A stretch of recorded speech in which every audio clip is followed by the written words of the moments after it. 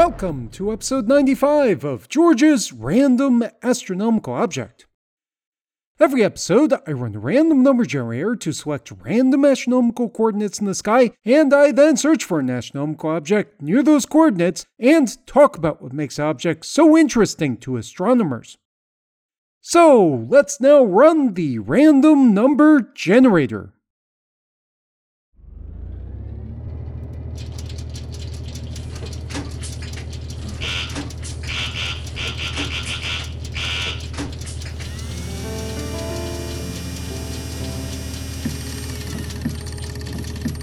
Number 2.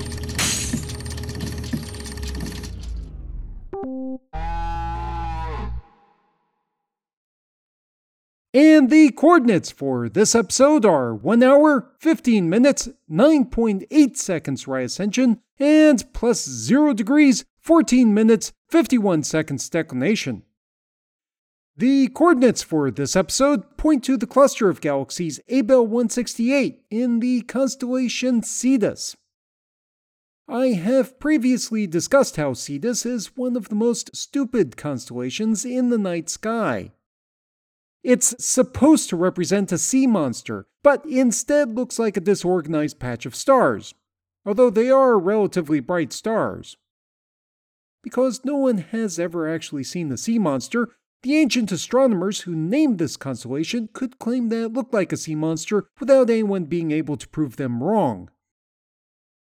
Anyway, back to Abell 168. This cluster of galaxies was discovered by George Abell in the 1950s. He did this by spending lots and lots of time staring at photographic plates of the sky and identifying locations in those photographic plates with lots of extra galaxies.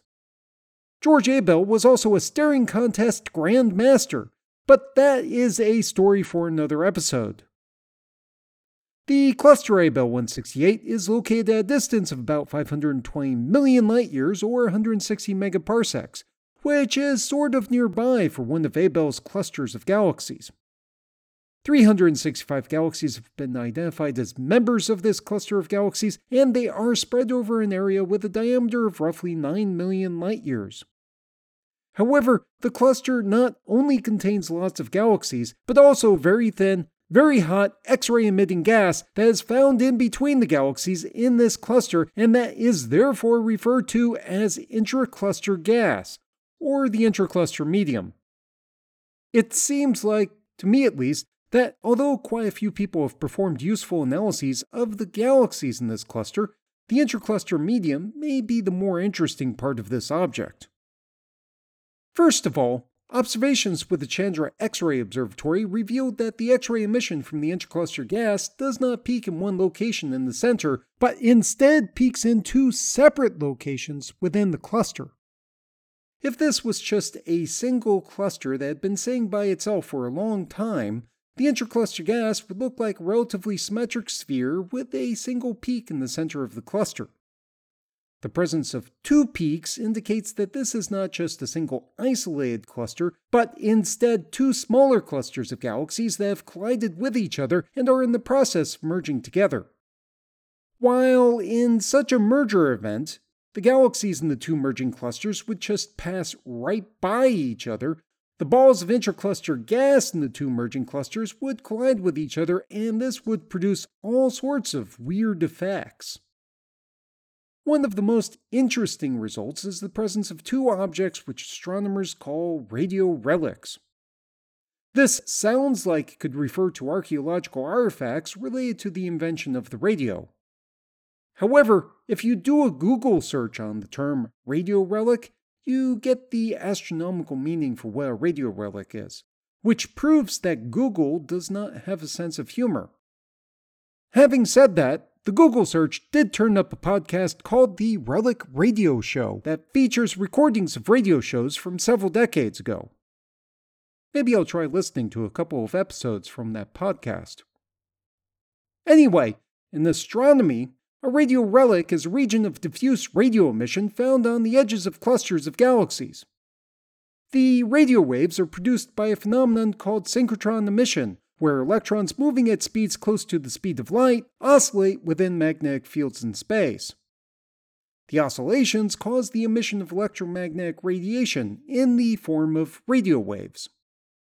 In general, radio relics within clusters of galaxies are produced by shock waves in the intracluster gas within those objects. In Abell 168 specifically, it looks like the shock waves were produced by the collision of the blobs of gas from the two clusters that collided to form this object. The fact that Abell 168 contains two radio relics is really exciting, as they are very hard to find generally.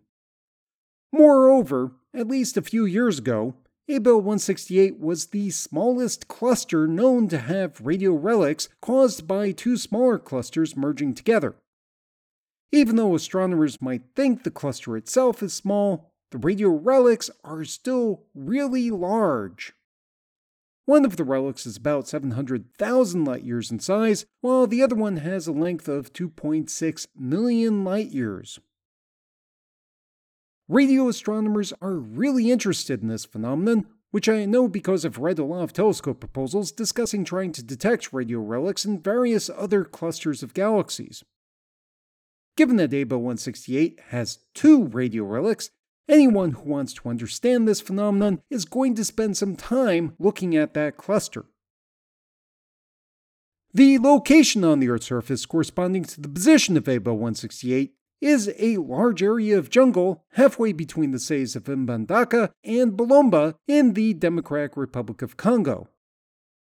This is a location where I would expect to find nothing that looks like a relic from the development of radio communications in sub-Saharan Africa, which I am sure will disappoint some people.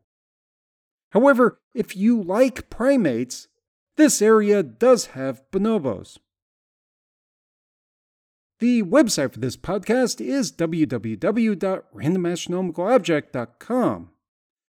You can visit the website to download episodes of the show, read information about the astronomical objects, view images of those astronomical objects, look up additional reference information, and send me random feedback. The audio was recorded and edited by George Bendo. The music is Immersion by Sasha Hendy at www.sasha-hendy.de, and the sound effects are from the Free Sounds Project at www.freesounds.org. Thanks for listening.